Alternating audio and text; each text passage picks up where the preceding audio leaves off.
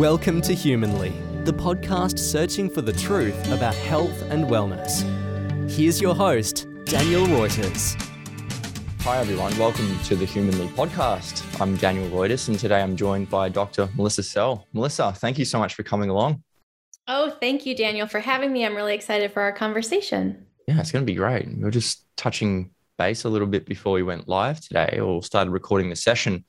And just briefly got into a bit about your journey as to where you've come from to get to this point with what you're doing now in your practice. So for people who don't know your work or aren't familiar with your work, my experience and my exposure to you was back in 2020. There was a podcast on with, there was you, another lady, I'm not sure who she was or what her name was, I can't remember now, and Dr. Andrew Kaufman. And you were talking about German new medicine. And a friend of mine who was an osteopath, I went to him and started talking to him about this stuff. And he's like, oh yeah, the German new medicine stuff's great. And I've sort of had a few discussions with him around these things and watched some of your videos. And I'm really interested to learn more. And I guess many people wouldn't even have a clue what German new medicine's about. So I'm just really interested, first and foremost, to hear what your journey was like, because you originally started as a chiropractor and then you did some sort of mindset work and then found German new medicine. So yeah, do you want to tell me what your experience was like and what your journey was like? Yeah, for sure. So right out of high school, I started working at a chiropractic office. And I had come from just a normal background of, we took Tylenol or Advil and we got vaccinated and all of that, just kind of normal standard American health perspective. And then I entered this world of chiropractic and these people were different. They did things differently. They talked about how the body heals itself. They, hosted seminars on how kids don't need vaccines and how you can change your nutrition and align the spine and that your body can become healthy by living in a certain way. And so I was like, okay, this is pretty cool. And then I saw really cool things happen in that environment. I saw people get off medications. I saw, a child who was having issues start getting adjusted and those issues going away. So I was like, this is awesome. We can do things, take action, live in a way that's more aligned with our biology, that we can be healthy by living a certain lifestyle. And so I started learning everything about the lifestyle of health, or so I thought. And so I went to chiropractic school, and that's what I was into, is like this whole lifestyle wellness. And I graduated in 2012 and started practicing full time, teaching workshops on nutrition, on detoxification, on the stuff to clear out of your cupboards, and the toxins in deodorant, and the toxins in toothpaste and in tap water. And so I was very steeped in the world of all the things you need to do to get healthy, behavioral wise. Eat this, don't eat that. Buy this, don't buy that. Do all of these things. And so, I loved the work that I was doing. But even in that world, there would be experiences that kind of left me scratching my head, where there'd be people who were leaders of, seminars and, things that I would go to. And all of a sudden they'd have like a crazy diagnosis. They'd have cancer, or someone would have a heart attack, and it'd be like, oh, hold the phone. I thought that when we did all these healthy things that we wouldn't get these certain diseases, and the explanations for where they came from were just a little, off. There wasn't a specific. There was like, oh, well, maybe you were exposed to something 20, 30 years ago, and maybe that's why you have this cancer now. And that answer didn't totally sit well with me, but I wasn't going to change what I was doing. I still believed fully that, avoiding sugar and eating clean was the way to stay healthy. But there were things in my own personal journey. Me and my partner, we started getting more interested in consciousness and the mind and perception and patterns. And I saw, people who were coming to the workshops and doing all the healthy lifestyle things, they still would have issues, still had things going on that weren't fully being addressed by the behavioral prescriptions and recommendations that I was giving. And so the mind started being really interesting to me personally. And we started coaching people on understanding your perception, understanding that reality as it is versus the way that you see it are two different things. And by figuring out your perception of reality, you can start creating more positive results in your experience. And so that was like the next stage of my journey from like full on chiropractic and like lifestyle healthcare to looking at the mind and your perception. And I just knew that there was a bridge between the physical health stuff and the perception mind stuff, but I didn't know specifically what it was. I started like finding old books on like psychosomatics and, the mind body connection.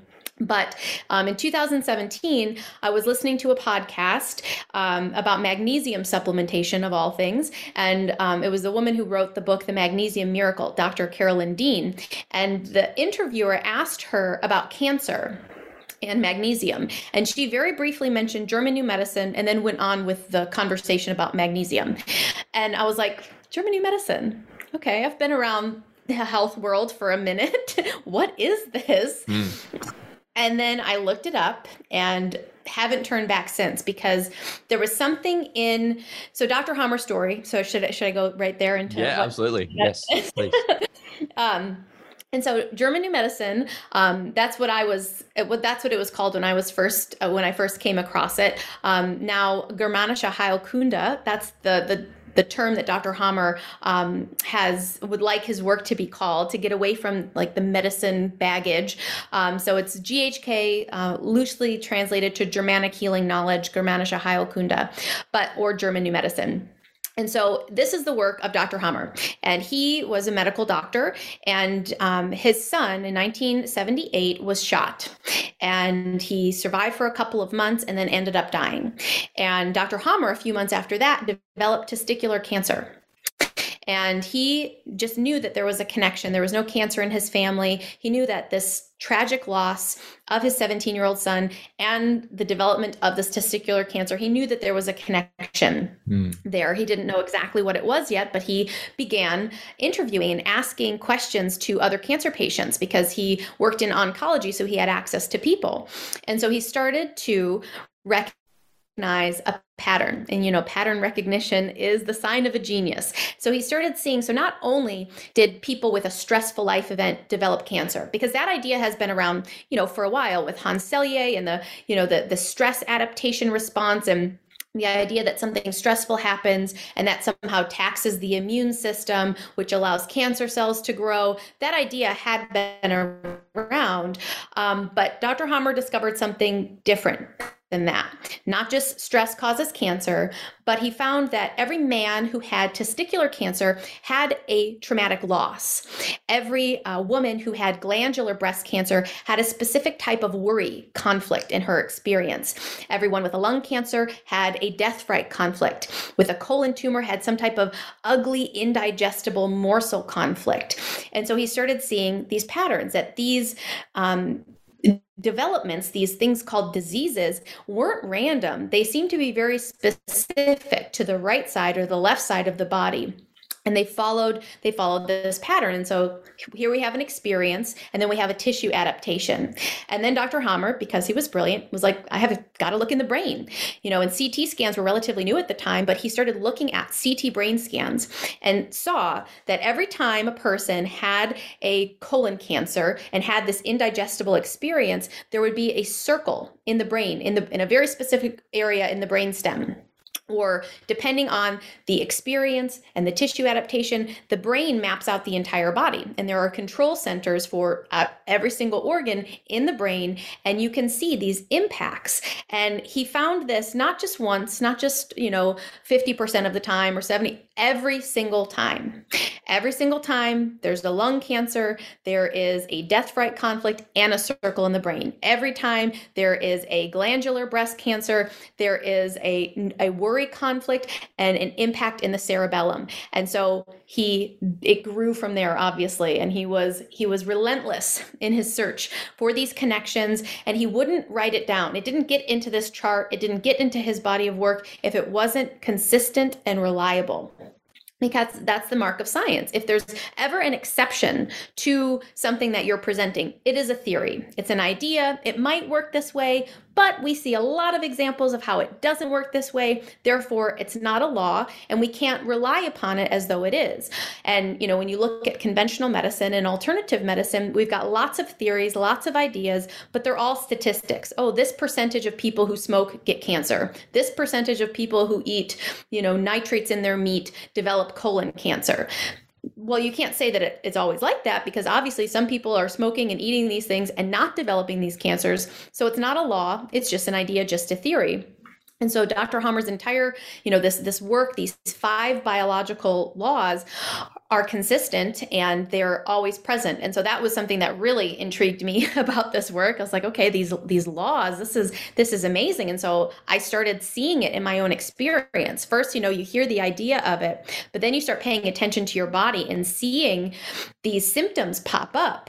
And, before I would say, oh, it was probably something that I ate. Oh, it was probably something I was exposed to. But then I had to go a layer deeper and look at what was my experience of this food, or what was going on in my life when I was exposed to this thing. And so you start drawing all of this whole new world of connections that you can draw from learning this work and applying it in your life.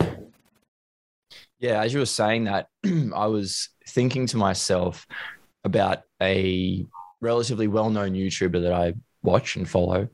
And his story is sort of, excuse me, his story is sort of fairly similar to mine in a way that we're both trying to heal ourselves from disease. And to the point where you obviously think, yeah, it's a dietary thing, or it's a lifestyle thing, or it's one of these like physical, tangible things. So you watch his videos and he's like, oh, I'm down to eating 1, 2, 3, 4, 5 different foods. They're like, it's juice and it's raw meat, and I'm still not getting better. He's like, what left have I got to cut out? So he's in this mindset of there must be something dietary related to my condition. And he says, well, I'm a fairly mentally stable guy, so I've ruled out the fact that it could be an emotional trauma. So do you see that sort of stuff where people are trying more and more desperately to get better? They think it's a physical, tangible thing, like putting chemicals on your body or getting exposed to a certain food, stripping out everything out of their diet, and then still not getting better. Like, are you seeing that in your practice with people that are coming to see you? Absolutely. And that's the thing, is because we're so conditioned to look at the physical, and it makes sense because we can see it. And the things that are immeasurable, it's like that Tesla quote, until we start, looking at vibration and frequency, we look at the unseen things, we don't have a clue really about what we're talking about. When you're looking only at the physical, we're looking for a physical germ, we're looking for a physical gene, a physical food that caused my problem, a physical toxin that got into my system that's, causing havoc. And because the conflict, the experience of what caught you off guard, that's the thing. So the first biological law is this psyche brain organ connection. And so in order to have a conflict shock, it has to be sufficiently isolating. It's not just general stress that causes these biological programs to initiate. It's something that caught you off guard in a moment. You felt all alone in this moment, and that experience of isolation, your body turned on a program to help you to survive. And because, these shocks and these experiences, often we have them very early in life, these patterns and programs can get set up and initiated early on, where you're looking and you're like, I don't think there's anything I don't think I'm emotionally disturbed.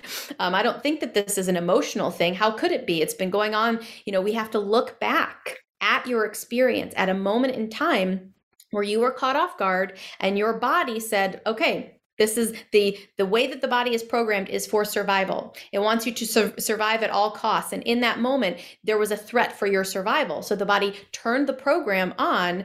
And if you haven't found a resolution to that conflict, or if you've resolved the conflict, but there's a lot of tracks and triggers. So these are things that remind us. So like the food, for example, if a food is causing a symptom for you, it is not the food, it's you. It's the fact that that food was in your system when you had the shock. When you were caught off guard, that food was tied to the shock. And now it's like an early warning signal. If you're an animal and you're drinking at the water hole and you think everything's fine, and a tiger comes out of the juniper bush to eat you, and you happen to get away, now every time you smell a juniper bush or you get around anything of juniper essence, your body says, oh, okay, remember that time we were down at the water hole? And it remembers. Your body remembers. That's simply what it is. And so it activates the biological program. It puts you back into that adaptation as a means of survival. And so that's what allergies are. That's what intolerances are. When you can't eat a food, when a food causes you to vomit or have diarrhea or to break out in a rash, what that also points us to is the type of conflict. So a rash is a separation conflict. Diarrhea is an indigestible morsel conflict. And so we get to decode based on the symptoms that present. That lets us know what the shock was. Now we have to dig for what was it. And it's all stored in your psyche. And sometimes it can be hard to remember. But these things can come in flashes. And once you open yourself up to these connections and don't just brush under the rug and say, oh, no, I'm not dealing with that. Really dig. This work, it does require more, self-awareness, radical self-honesty, and, willingness to see things about yourself that are operating in the darkness of like the subconscious back rooms of your mind. We kind of have to go back there and see what's going on in order to uncover the roots of the conflicts a lot of times. Yeah, I do want to get into a discussion about those 5 laws that you mentioned. But just before we jump into that, I was talking to a guy who's been on the podcast a couple of times, and he works with people who have cancer. And he was saying to me, oh, well, smoking doesn't cause cancer. And I was sort of taken back by that comment until he explained that actually it's not the smoking that caused the cancer. As you mentioned before, not everyone who smokes gets cancer. It's actually the reason or whatever happened to them emotionally in their life that made them want to start smoking was probably or most likely the cause. Is that reminiscently true of your perspective in regards to things like smoking? Yeah, potentially. Someone could smoke because they want to be cool and then have a death fright conflict later on. And so, the specific thing that causes lung cancer is a death fright shock. And so whether it was the death fright shock that the person had that caused them to turn to smoking or not, that's not, again, that would have to be the case 100% of the time. And so the thing that is the case is the death fright conflict leading to the lung cancer. The reason for the person smoking may or may not, in my opinion, be related to that conflict directly. Does that make sense? Okay. Yeah. That makes sense. Cool. So yeah, these 5 laws that you mentioned at the start when you were introducing yourself, can you tell me what those 5 laws are and how they are all sort of interrelated? Yep. So the first one was, like I mentioned, it's the psyche-brain-organ connection. He also called it the iron rule of cancer. So the psyche isn't just the mind. The psyche is your entire sensory apparatus. It's everything that's detecting what's going on in your vicinity right now. And so the psyche is constantly picking up on every little change in our environment. And so when we have a shock, when something happens, when it catches us off guard, it's not a conscious decision. Oh, I'm scared now.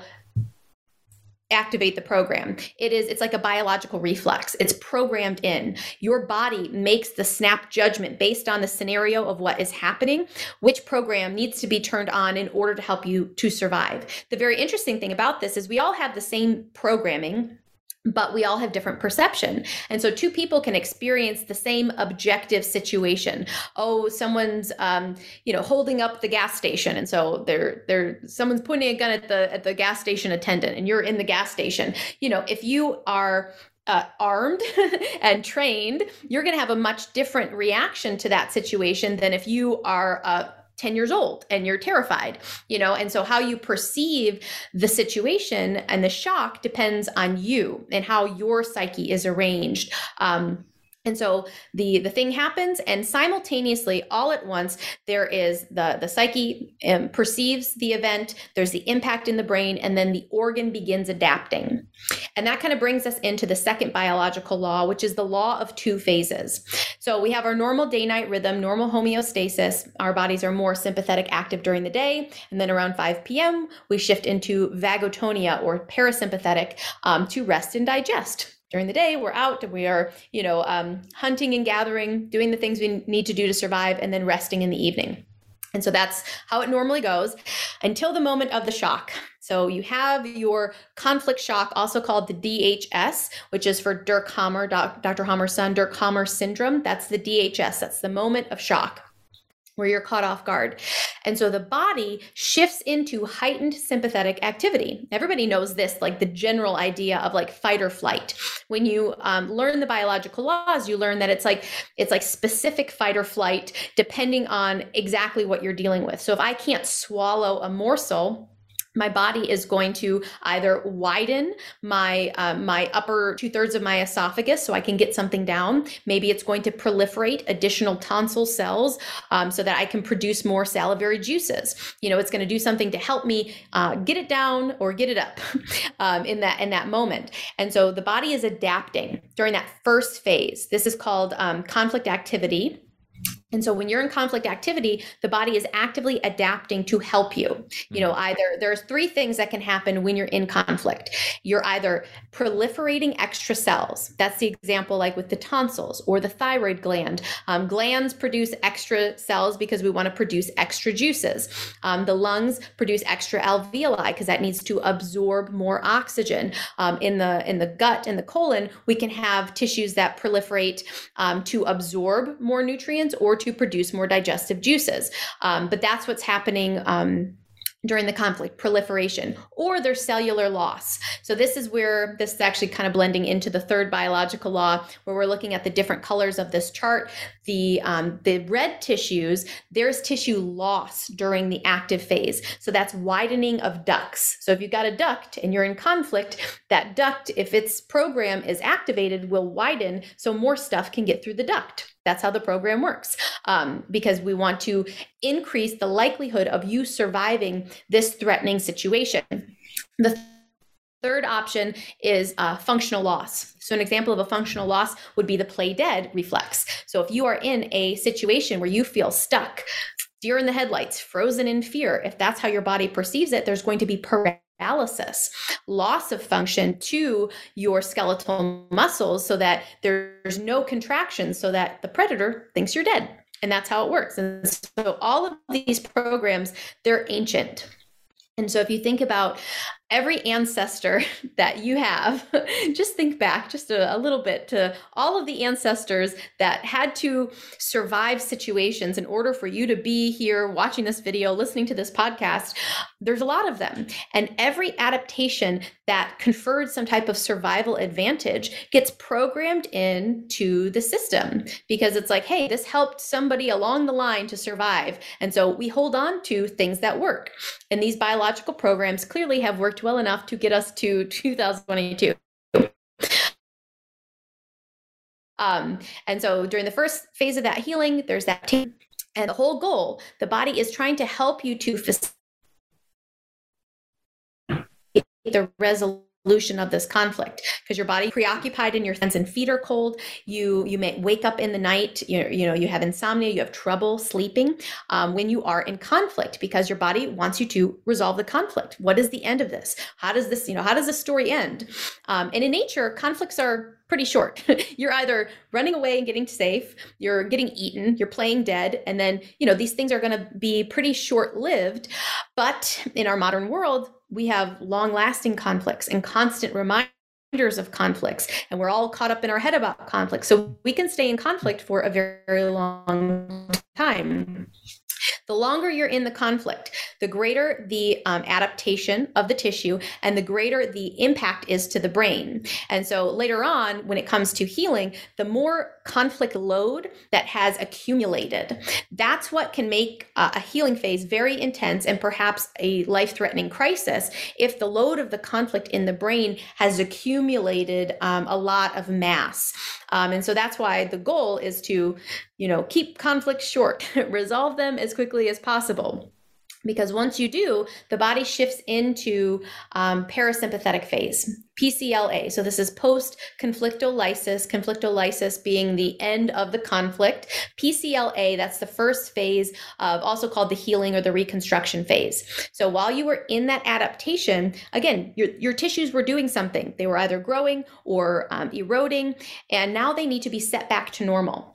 That's what happens during the healing phase. So if the tissue cells proliferated, and that happens with the yellow group and the old orange group, there were extra cells that grew. Now those cells, they're decomposable cells. You know how they say when they look at cancer cells, oh, they're different than normal cells. Well, yeah, because they're decomposable, so that your bacteria that function within your body, they're to decompose the tissue cells that are no longer needed. And that starts happening during the healing phase. This is where, before you were high energy, you were super stressed, you're preoccupied. Now you are fatigued. So when you get fatigued, pay attention. What just changed in my life? What did I let go of? What situation changed? What news did I get? What did I release? Because when you're fatigued, that's your body's way of saying, hey, you were conflicted. We were like operating on overdrive for 1 day, 2 days, 2 weeks. Now we have to go into restoration phase. The extent of the conflict determines the extent of the healing phase. If you were in conflict for 1 minute, you'll be in healing for 1 minute. If you were in conflict for 2 hours, healing for 2 hours. That's how it works. And so this is when most people think they're, quote, sick, is when you go from conflict active into the healing phase, because this is when you start getting an ache. My throat's getting sore. I'm starting to feel feverish. Oh, I'm feeling so tired. So I'm getting something. You're not getting anything. You did not get something. Your body has shifted gears from conflict activity into resolution. And your body is now repairing. So anytime I develop a symptom of it, I know my body is in the repair phase. It's either if I have a zit, when I start feeling that there's like a zit coming on, I know I had a attack or soiled conflict. My body built up extra tissue cells in the deeper layer of my skin, in the dermis. And now, once I resolve that conflict, I stopped feeling attacked. My body is decomposing those extra cells. That's what this breakout is right here. That's what the pus is the body decomposing the extra cells that were no longer needed following the conflict resolution. And so it allows you to reframe and understand what's happening. Now, halfway through the healing, there is a surge of sympathetic activity. So you have to get to the point of deepest vagotonia. There's a deep swelling that goes on, swelling on the organ level and swelling on the brain level. That's why headaches occur when you're in this PCLA. You're in this first phase of healing. There's this swelling in your brain. And then you may get a huge surge of sympathetic activity. You might dream of the conflict you had. That's one of the signs of, in the night, when you get to the deepest point of swelling, that's what turns the corner. You need the surge of sympathetic activity to squeeze the fluid out of the organ level, out of the brain level. That's called the epicrisis.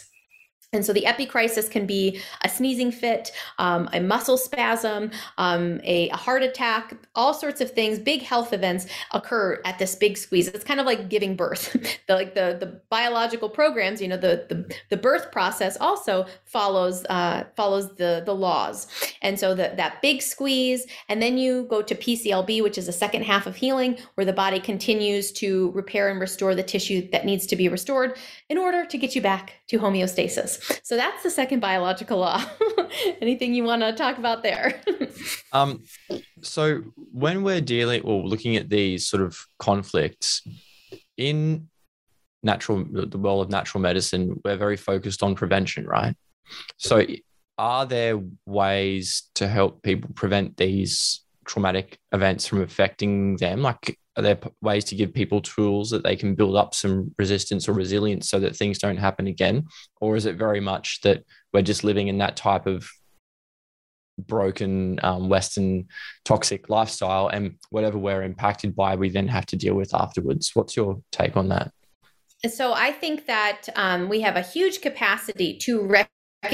So we can't protect ourselves from shocks. I mean, even if we were living in the most wonderful, lovely, whole society with lovely little communities, there would still be capacity for shocks, for things to happen that catch us off guard. Obviously, it's much less likely. Our society as it stands is almost tailor-made to shock children and to create huge trauma. If it wasn't intentional, it certainly could be argued that it's almost intentional to keep people sick and in the model.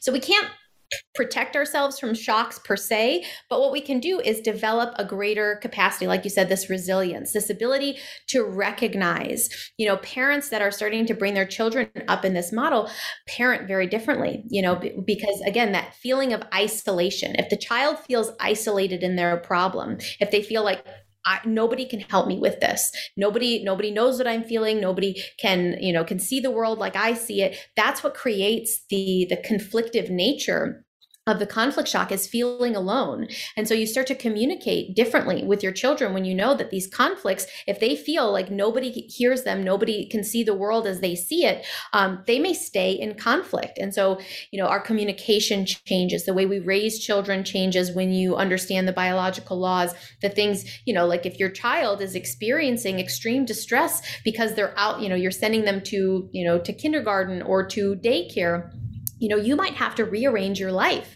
to live in a way that's more in alignment with supporting, a low conflict lifestyle. And so, people's willingness to do that may vary. But sometimes, and that's the thing, is when you really, really understand GHK, you think biologically, and I'm working more and more every day to think biologically, think in this ancient way, think, what makes sense to do from a biological, ontological perspective, given my ancient hardware that I'm working with, and sometimes it's different than what the modern mind wants to do. The modern mind just, thinks I'm feeling so limited because I have to stay home with my children. It's like, well, listen, your biology says, your children need you, and their biology says, I need my safety. I need my mother. And so despite our modern world that wants to, separate mothers and children and get everybody off doing their own thing, biologically, that's not so sound. So we do have to alter the way that we live in alignment with these biological laws, and then working to develop that resilience where stuff happens, but we get stronger. I love the concept of anti-fragility, the book by Nassim Nicholas Taleb called Anti-Fragile. It's this idea that we're not just robust and we can just take a lot of hits and we're fine, but that everything that happens to us actually makes us stronger and better. And that's where I really do see GHK and this knowledge. It's for, personal evolution. Everything that's ever happened to me, all the bad stuff, can be reframed as a strength, can be looked at through the lens of, this made me so much more compassionate and able than I would have been if I didn't have this. And so it's a major reframe of everything that's happened to you, I think, is necessary in order to become more resilient to the shocks of life and really welcome the uncertainty of life, because a lot of people just live in chronic anxiety and fear of the uncertainty of life, which is like, you're never going to get certainty in this life. So you better learn to play with that uncertainty in a way that feels good instead of a way that feels terrifying. Awesome. Yeah, it makes sense.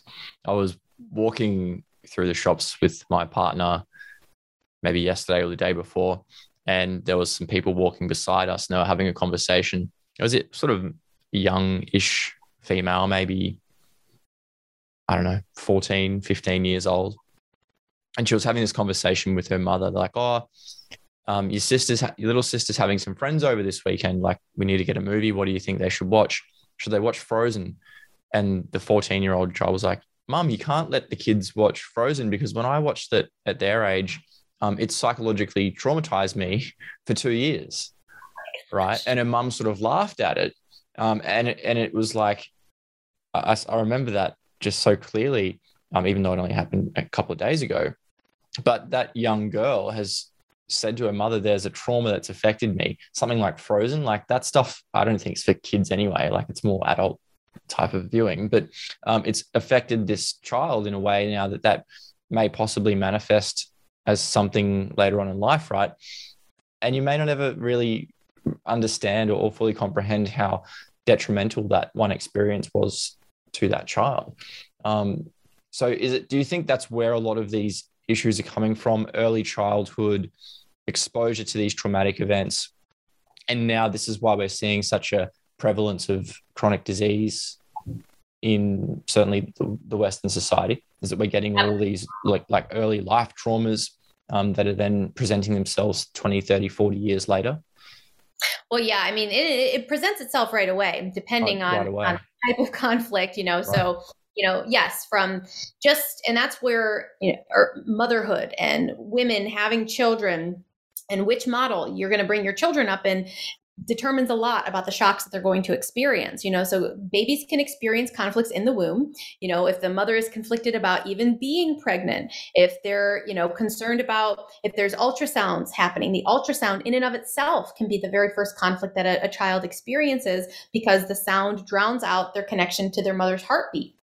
And so that can be a separation conflict or a territorial fear conflict. You just don't know how it's going to influence that child. Loud noises that a mother gets, exposed to. We're just so used to, jets flying overhead and people doing yard work and using saws and all sorts of stuff. But again, thinking biologically for this baby, the only time you'd ever hear something like that was a lion's roar, if you'd hear a loud sound like that. And that's a truly threatening situation. And so the baby, again, feeling isolated, alone, scared, has to adapt to that. And so things like, what we call genetic conditions, we have to look at what did that mother experience before her baby was even born.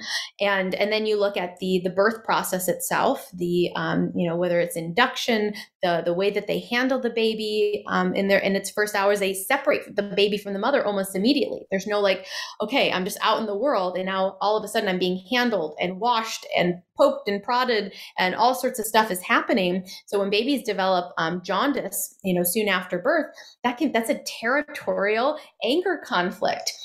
And it's causing adaptations, in the body of this tiny baby. And then they separate the baby even more and say, oh, you have to go lay under these lights now away from your mother. When that's the source of the problem, is that you took the baby from the mother too quickly and started doing a bunch of stuff to it. So yes, the modern way that we handle, birthing and parenting. And so that's that very first connection.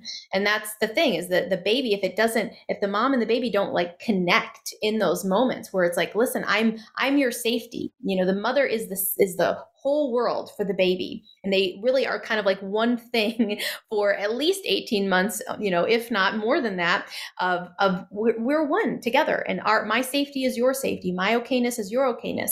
So all the stuff that the mother is feeling, that baby is feeling.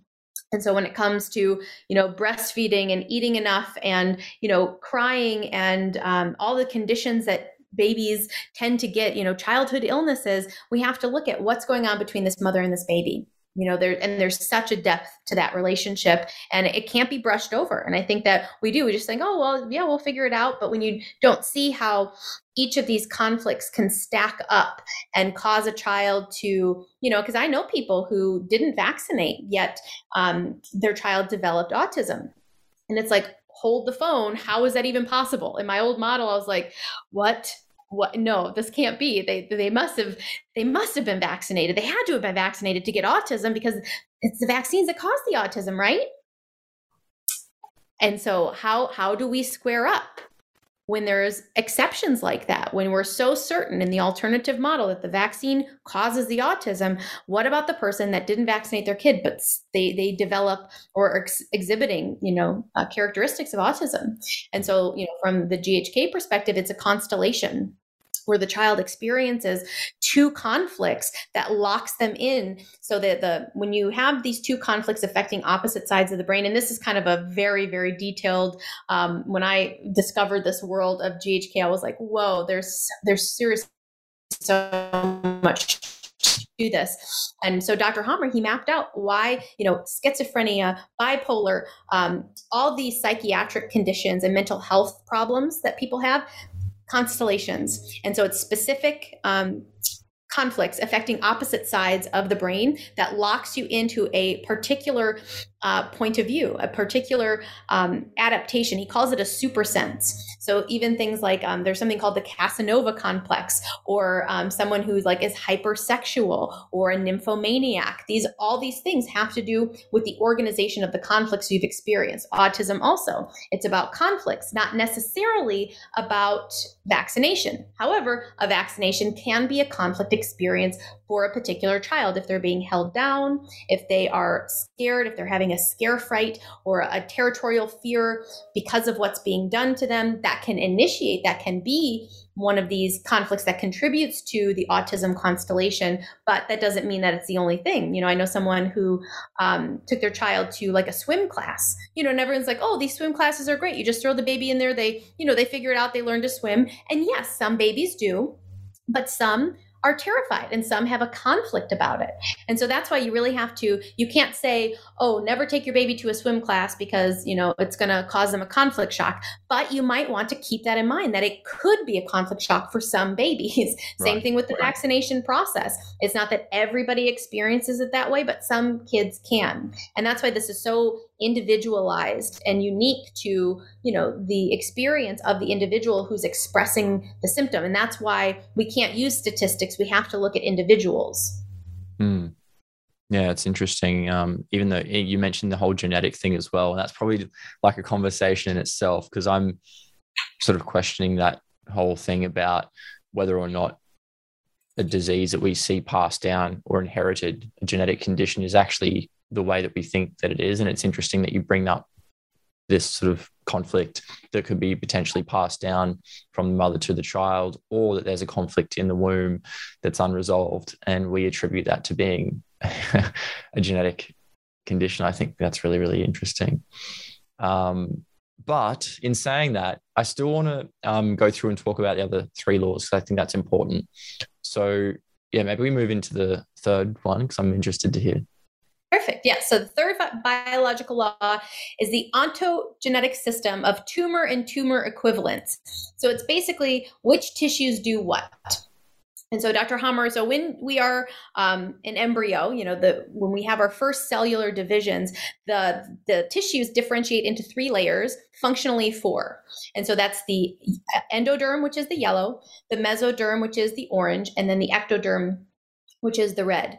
And so the endoderm, that is the most basic tissue. That is the oldest, most ancient tissue. And that is controlled from the oldest part of the brain, which is the brainstem. And so think about like the most basic organism possible. A little organism living in the ocean, and it has it takes in food, it processes food, and it eliminates food. So it's reproduction, it eats, and it respirates. So that's the function of the old tissue, and it's controlled, like I said, from the oldest portion of the brain. And so this tissue functions with cellular increase during the conflict activity. Once again, that's like the tonsils, the glands, the lung tissue, the thyroid gland. This is going to proliferate during the active conflict. And then once the resolution's taken place, it's going to be decomposed with the ancient bacteria in the body, which is tubercular bacteria. And so tubercular bacteria is what, and it's just a shame that we've pasteurized milk and got rid of the tubercular bacteria, and we've tried to vaccinate to eliminate this tubercular bacteria, when the tubercular bacteria is vital. It is vital microsurgeons that live inside of our bodies, and medicine even knows this. They call it latent TB. And so these are people that they test and they have tuberculosis in their body, but they don't have a tuberculosis infection. How can that be? And that's because these bacteria, they just hang out. They live inside of these tissue layers. And so the tubercular bacteria is always in the endodermal tissue. That's where it lives. That's where it hangs out. And it's dormant until the moment of resolution when it's necessary. And so it only becomes active when the body needs it. And it operates in that yellow tissue. Now, the orange, there's the old mesoderm and the new mesoderm. The old mesoderm is controlled from the cerebellum, and it functions similarly to the yellow. And so again, there's cellular proliferation. This is the deeper layer of skin, the dermis. This is the breast gland. It's the pleura and the peritoneum. They're like these protective coatings and layers in the body. So once again, they increase in tissue size for a layer of protection. And then during the conflict resolution, they're decomposed. Then we shift into the new mesoderm. And the new mesoderm is also called the luxury group. And this one operates a little bit differently. So these two, the cellular increase during the yellow, the cellular increase with the orange, that is to the biological purpose. Like the meaning is fulfilled during the conflict for these ones. So it's to produce more juices. It's to produce an extra layer. And then the body is setting that back to normal during the healing phase. Now, with the new mesoderm, this is the connective tissue of the body. So the stuff that gives our body structure. So this is bones, cartilage, muscle, fat tissue, fascia, all of our connective tissues. And so this one, during the active conflict, there is erosion. There's tissue loss. And this is the theme for these conflicts is devaluation. So this one was, again, survival, reproduction. This one was integrity, protection. So that extra layer. Now the new mesoderm has to do with our physical structure and our esteem, our self-esteem. So if you have a self-devaluation conflict, this is feeling not enough. I'm not able, I'm not capable, I'm not strong enough. And so when the body hears the message, I'm not strong enough, it starts to renovate your tissues. So during the active conflict, there is erosion, there is loss of tissue. This also happens in the ovaries and the testes. So there's loss of tissue during an ovarian conflict, which is a loss type of conflict. There's loss of tissue during a severe self-devaluation conflict affecting the bone. Then once you resolve it, this is why he calls it the luxury. Once you resolve these types of conflicts, the body rebuilds that tissue from the inside out, making it stronger. You know how they say that after you break a bone, it's the strongest bone in your body? Right. That's kind of how this program works. So after you erode the tissue, the body is now making the lymph node, the bone, the ovary bigger and more able, more capable of functioning, and again, for your survival. So it becomes bigger after the resolution, which is why it's called the luxury group. Then the red tissue, that is the ectoderm. So this is the youngest type of tissue, and it's controlled from the youngest portion of the brain, which is the cerebral cortex. And so this is where we start worrying about our role in the society, so social separation type conflicts. Am I going to be close to the group or kicked out? This has to do with our rank and order in the pack. So territorial types of conflicts have to do with this red group. I said separation. And so this one results in tissue loss during the active phase. And so a skin conflict of separation of either I want to hold someone close. So the inside portion of the body, if you want to bring someone close and you can't, that's a conflict of separation and will result in like rashes on the inside of your body. If you want to separate from someone, it'll show up on the backside of your body. You want them away from you.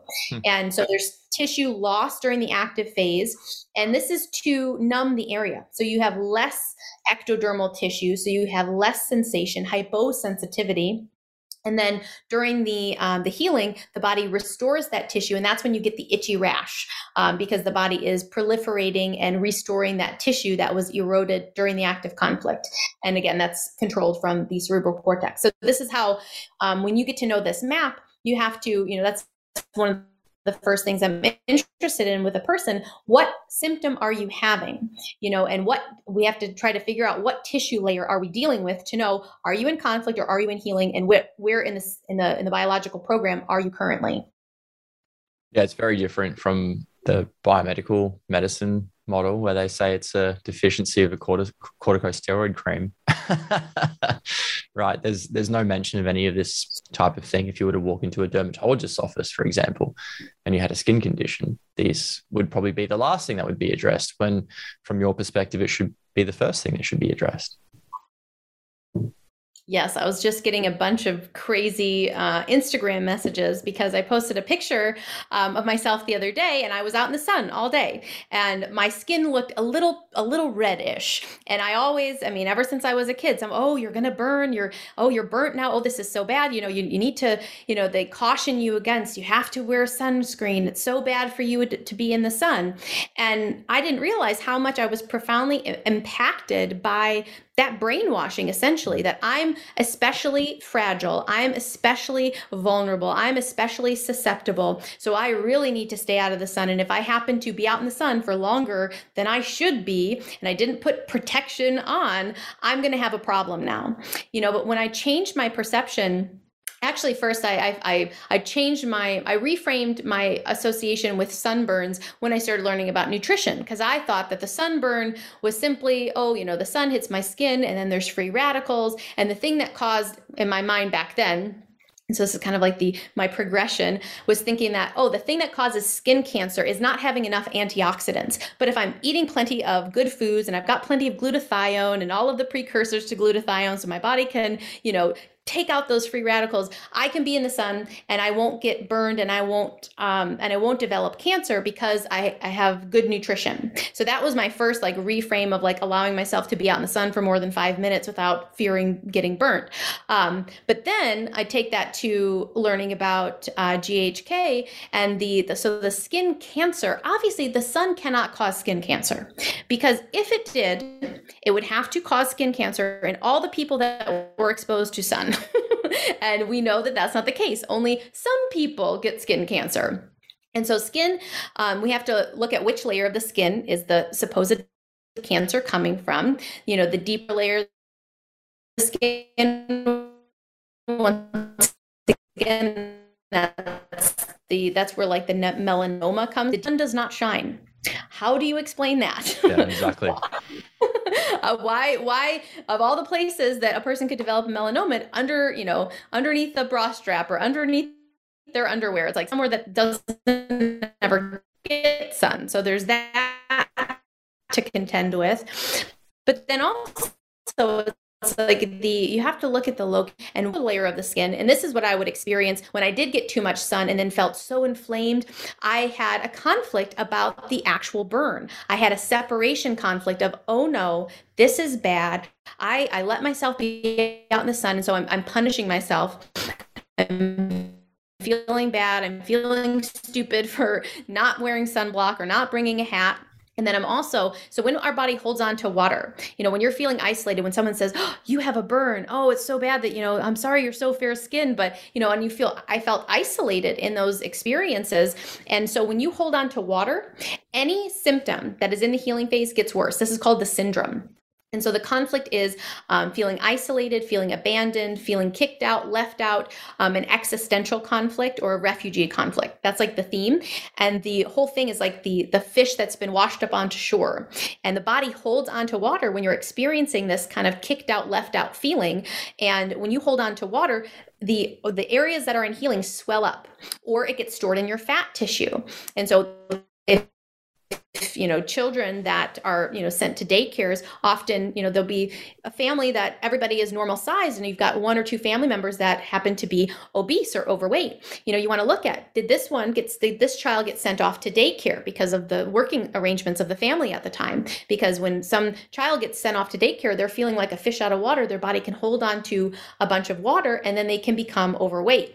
And so that's one of that program is really important to look at if you have been overweight, or if you deal with any type of water retention, fluid puffiness, your rings don't fit, puffiness in the ankles, you're holding on to water because of this isolation abandonment. And so, I know that in the past when I would have severe sunburns and my whole body just stung and burnt, it wasn't just the exposure itself.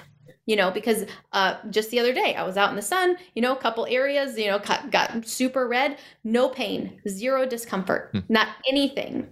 And people, I posted that and now people are like, oh, you're dangerous. You shouldn't be telling people this. That the sun is so dangerous. You're a quack. And it's no.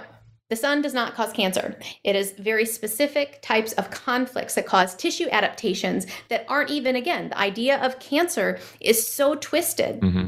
It's based on the idea that your body's just doing something wrong, that it's out of control, and we need to come in and stop it. And that is a fundamental misunderstanding of what the purpose of cancer is. Yeah. And again, just like genetics, the whole cancer thing is very, very misunderstood. And I would tend to agree with you there. I'm just aware of the time. How much more time do you have before you have to go? I'm actually open, so we can keep on rolling if it's good for you. Okay, yeah, cool. Because I do want to get through those last two laws, which I think would be a nice sort of way to tie the whole podcast together. But just on that skin cancer thing, so there was someone that I was talking to a little while ago who was from Africa, and they grew up most of their life there and then came to Australia maybe in their like early 20s or something. And in Africa, they'd never heard about the sun causing skin cancer. It wasn't really a thing. All the public health programs around wearing sunscreen and making sure you cover up yourself when you go outside, it wasn't really spoken about in Africa.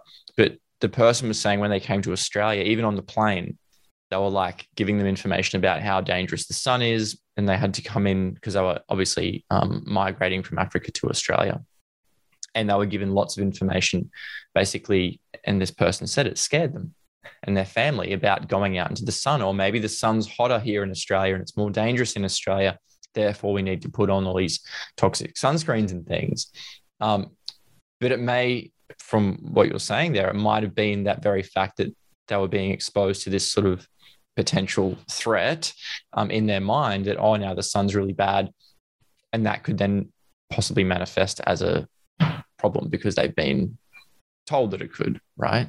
Is that, am I sort of on the right wavelength here? Totally. And that's the thing, is all the things that we've developed fears of, oh, this is bad, this is scary. We don't take into account the power of those words of like this. And even like with the whole COVID scam, it's like you introduced a fear, and we didn't, this is what terrorism is. Terrorism is putting a terrorizing idea into someone's mind. Okay. The idea that the sun causes cancer is terrorism. It is biological terror. I love that. I can't walk outside, telling people that there's a germ that you can sneeze onto people that's going to cause them to have, a terrible disease. That's terrorism. You have terrorized the consciousness, the psyche of these people, where they can't even hug their friends or walk outside or touch a doorknob without a major paranoia. You have, it's the most intimate form of terrorism because it's like inside of you and you can't escape it. Once that idea gets in there, I swear I was terrorized by the idea that bacteria caused acne, by Neutrogena commercials, because I watched the picture. Again, I love like the computer models. We've got computer models of viruses that are it's just baloney. We've got a computer generated graphic designer who designs this image of a bacteria getting down into the pore, and I see that as an innocent 13-year-old who just wants to have clear skin and look pretty. And I say, oh gosh, it's the bacteria. And so I need to, take all of the bacteria off my face. And so I'd use like rubbing alcohol and Proactive and all this intense stuff to clear the bacteria, because that idea terrorized me. I've been terrorized by Lysol commercials. The idea that if you touch the raw chicken breast and then it's on your hand, and then if you touch here and here, you're going to make your whole family sick. Yep.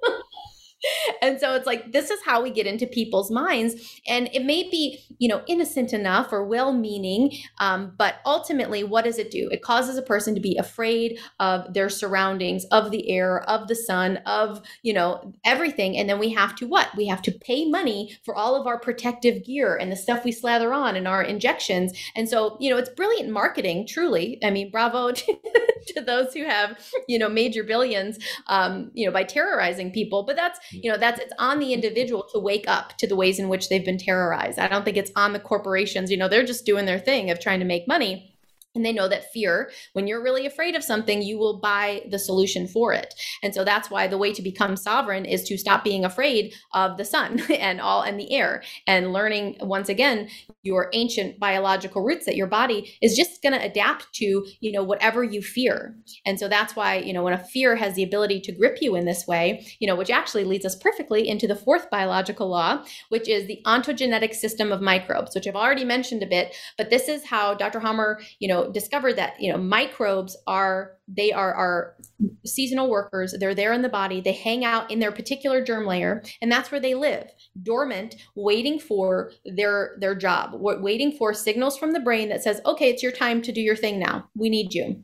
And that's why you can come into contact with bacteria, you can drink the water, you can go to, travel. And if you don't have a conflict, you won't experience any type of symptoms. It's only when you've had a conflict and it's been resolved, you're going to have diarrhea because your body is now clearing out. It is using the bacteria to decompose extra cells in the gut. If you're having, some type of experience like that, whenever you have like a funky smell on your body, like if your breath is funky or your bowels are funky or you've got some type of odor, it's because your bacteria are working. You had extra cell growth because you were conflicted in some way, and now your body is decomposing. And with that decomposition is some smelly odor, because that means the bacteria are working, which is a great sign. Night sweats.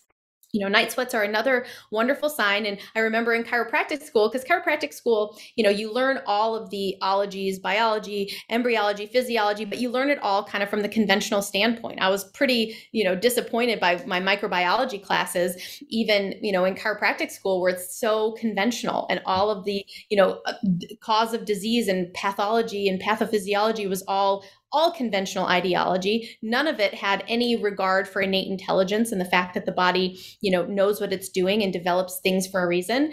And so, when you are looking at all of these bacteria to fear, and this causes that, it's like, no, if a bacteria is associated with a certain condition, all that means is that bacteria does a job at that site. That's it. Yeah, we've got it completely wrong. We're blaming the fireman as the cause of the fire. And as you were saying before about the whole germ thing, we're led to believe that it is a germ that's causing the issue. And especially over the last 2 years, people will say, well, if it's not a germ, then what is it?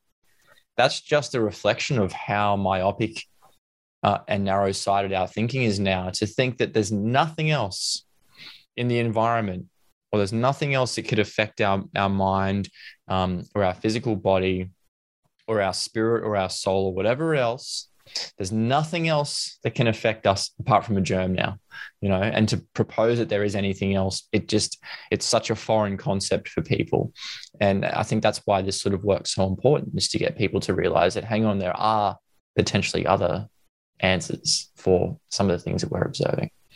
Yeah, and that is. And if a person just writes it off without saying, that's interesting, if they're like, no, it can't be that, that they're not attuned or self-aware enough to even realize how much they are brushing over something that could be extremely beneficial to them. Like, this work is extremely beneficial to the people who take the time to learn and pay attention to just making these connections. But that requires, an attention span. And we have very short attention spans. You have to remember what was going on 5 minutes ago. So a perfect example of this, and a really wonderful way to start, learning and seeing the biological laws in action, is a sneeze.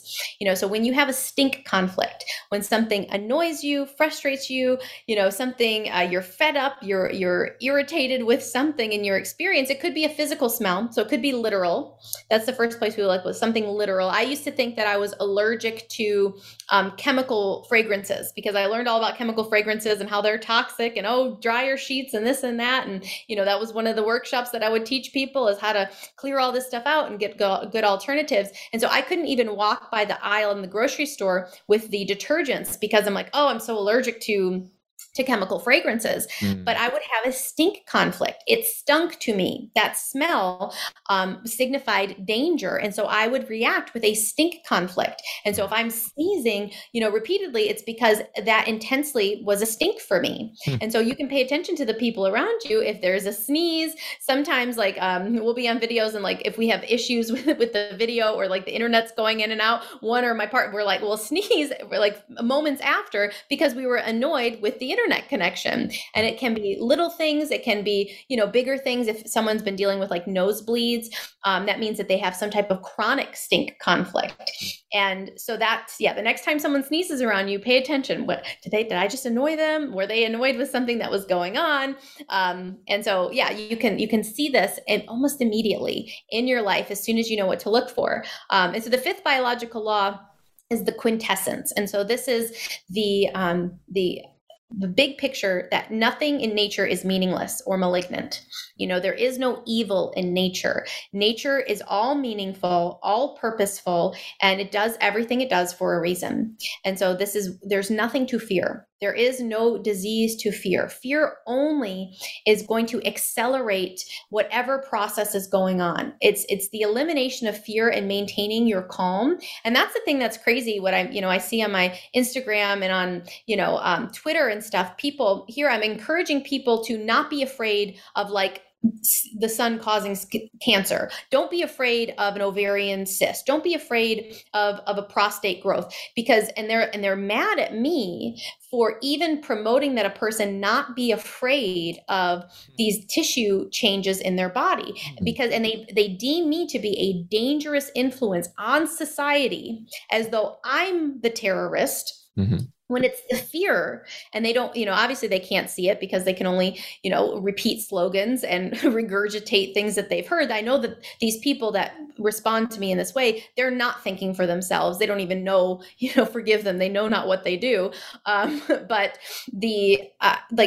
I'm encouraging people to be confident and to be calm and to understand what your body is doing. But they equate that with danger, because they think that the only way you can stay okay and healthy is by being in some type of constant latent fear. And if there's a lump or a bump or something, better hurry, go to the doctor right away, so they can pump you full of poisons and give you even more reasons to be afraid. They don't see that it's like, it truly is. The fear is the problem. The fear of disease is worse than the disease, and so that's why when understanding this map, it allows you to not be afraid of disease at all, of any tissue adaptation, any tissue change. You just understand this is happening for a reason. My body is not trying to attack me. My body doesn't do anything wrong. There is no evil in nature.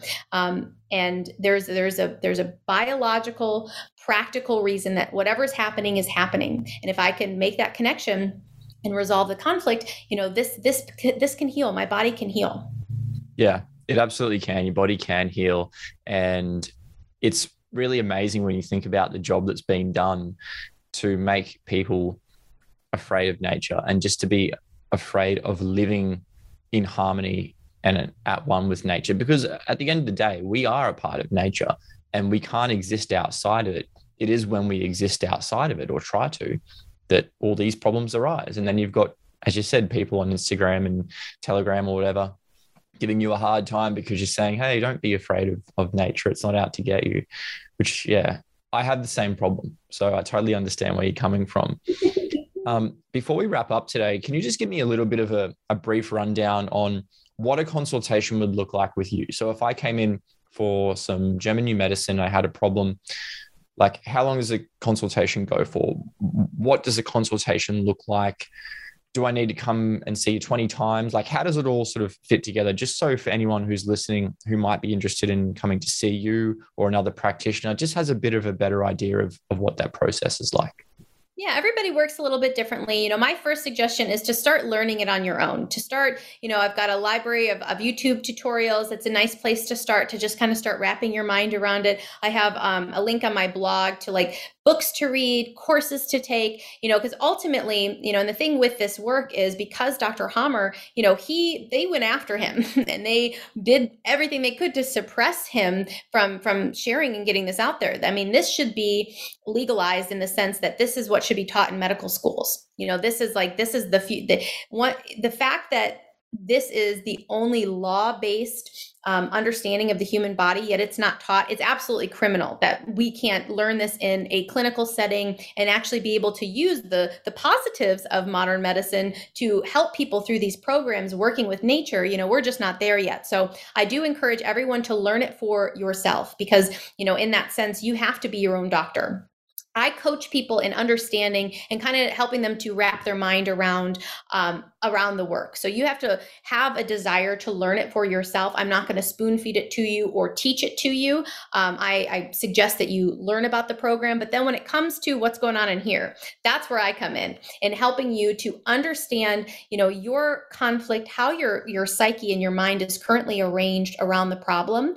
And we have to start to rearrange your mental furniture and look at things in a new and different different way and transform your experience. So I have people go through, a detailed life and health history questionnaire to kind of bring up, like, what are the things that you've been through? Try to spark your memory for stuff that happened in the past, and things you still get hung up on, and the stuff that you react to in your life. And then we go to work there to dissect, like, what is this experience like for you when you encounter these things? What comes up? What is that emotion like? What message do you think that sends to your body? Is it a message of safety and peace and all is well, or is it one of anxiety and fear and things might not be okay? And so we have to start learning this language, learning to communicate and downgrade, the intensity of our conflict. So if you're, at a 8, 9, 10, it's like, can we just bring it down a little? Can we change the language that you're using to describe this to yourself? And so, my work very much is in this experience transformation. How do we go from being uptight, anxious? I love to work with people who have health anxiety, like general health anxiety, where they're just kind of like panicked about one thing or another all the time. I like to help them to see the bigger picture and to understand. I worked with this young mother recently who just, she was kind of a neurotic basket case about every little thing. And it was, if it's not this, it's something else. And she would jump and jump and jump from one worry to another worry to, oh, he's having this symptom. Oh, what about this? And so, she learned tools. And that's really my role, is in teaching you the tools that I've used to chill out, essentially. How can we downgrade this? How can we see this from a new perspective? Look at this from the perspective of biology. How would your ancestors handle this? I just ask people a lot of questions and get them thinking in a new and different way. And that's what I've found successful for, downgrading and resolving conflicts. One of my most recent great cases was of psoriasis. A woman had terrible psoriasis between her breasts, all around her belly button. And it was intense for months and months. And she was doing all of the holistic things, all the naturopathic things, all the homeopathy, all the remedies, but it was still there. And it's because she was dealing with an intense separation conflict because she had gone through a divorce, and then her child had to have visitation with the ex. And so it was like, and she was stuck in this zone of, but I don't want him to be there. I don't want him to get traumatized. So I had to help her to transform that experience. And so she had to become aware, and she had to do the work. She had to see how the separation conflict was being reactivated every single time she saw a text from the ex, every time, something in her world reminded her of her child needing to go with this person, that would reactivate it for her. She had to change. The situation was what it was. There was a legal obligation for the child to see the ex-partner, and so in that case, there wasn't a practical resolution that she could access.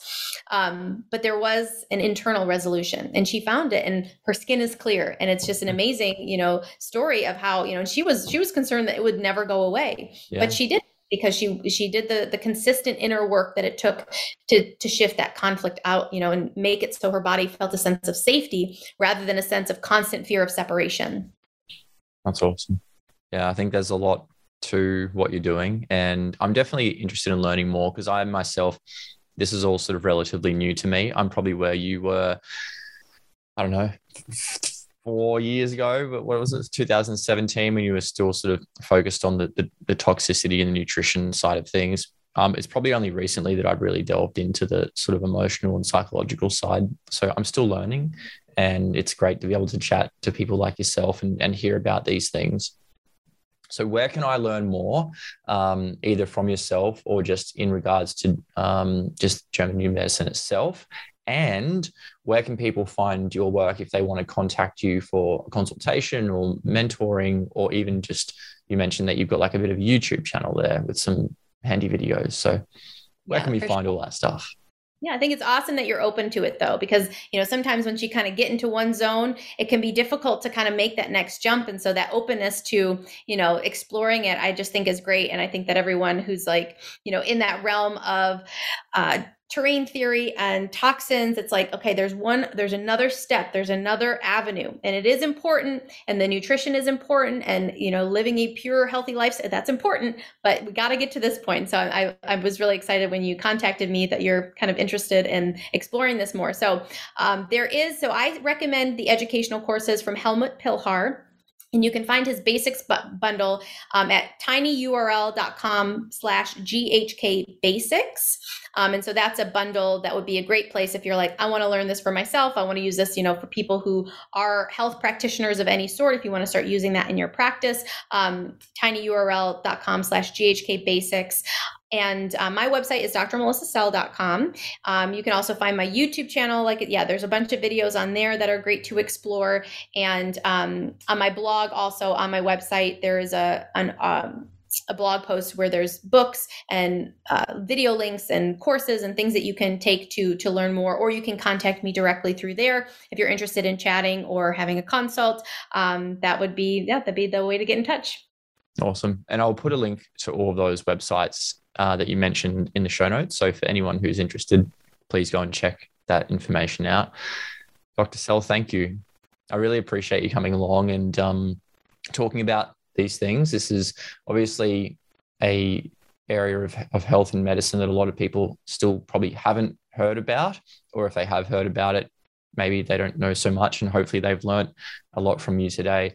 So I really appreciate you giving your time to come and speak with me. And yeah, I hope that we can sort of get the word out there about that there are some of these alternative and effective ways for people to help to heal their body. Just help the rest of humanity heal, not only from what's been going on the last couple of years, but for the last few decades, which has sort of pretty much got us to this point where we're at now. I think there's a lot of healing that needs to be done on the emotional and the physical and the spiritual side. And I think things like German new medicine and various other therapies have a lot to offer humanity. So yeah, thank you so much. Thank you so much for having me. Any chance I have to share and talk about it, I'm overjoyed to do it, because like I said, if it wasn't for that podcast where I heard it, how have we missed this huge body of work? And so, yeah, it's totally worth anybody investigating it for themselves, because you will not be disappointed. It will blow your mind in the best way possible. So thank you. Thank you. Thank you very much once again. Thanks for tuning in. We hope you enjoyed the show. The ideas discussed on this podcast do not replace the advice of your primary healthcare professional. If you have any questions or comments, head on over to humanly.com/podcast and join the discussion. Don't forget to follow us on social media. Until next time.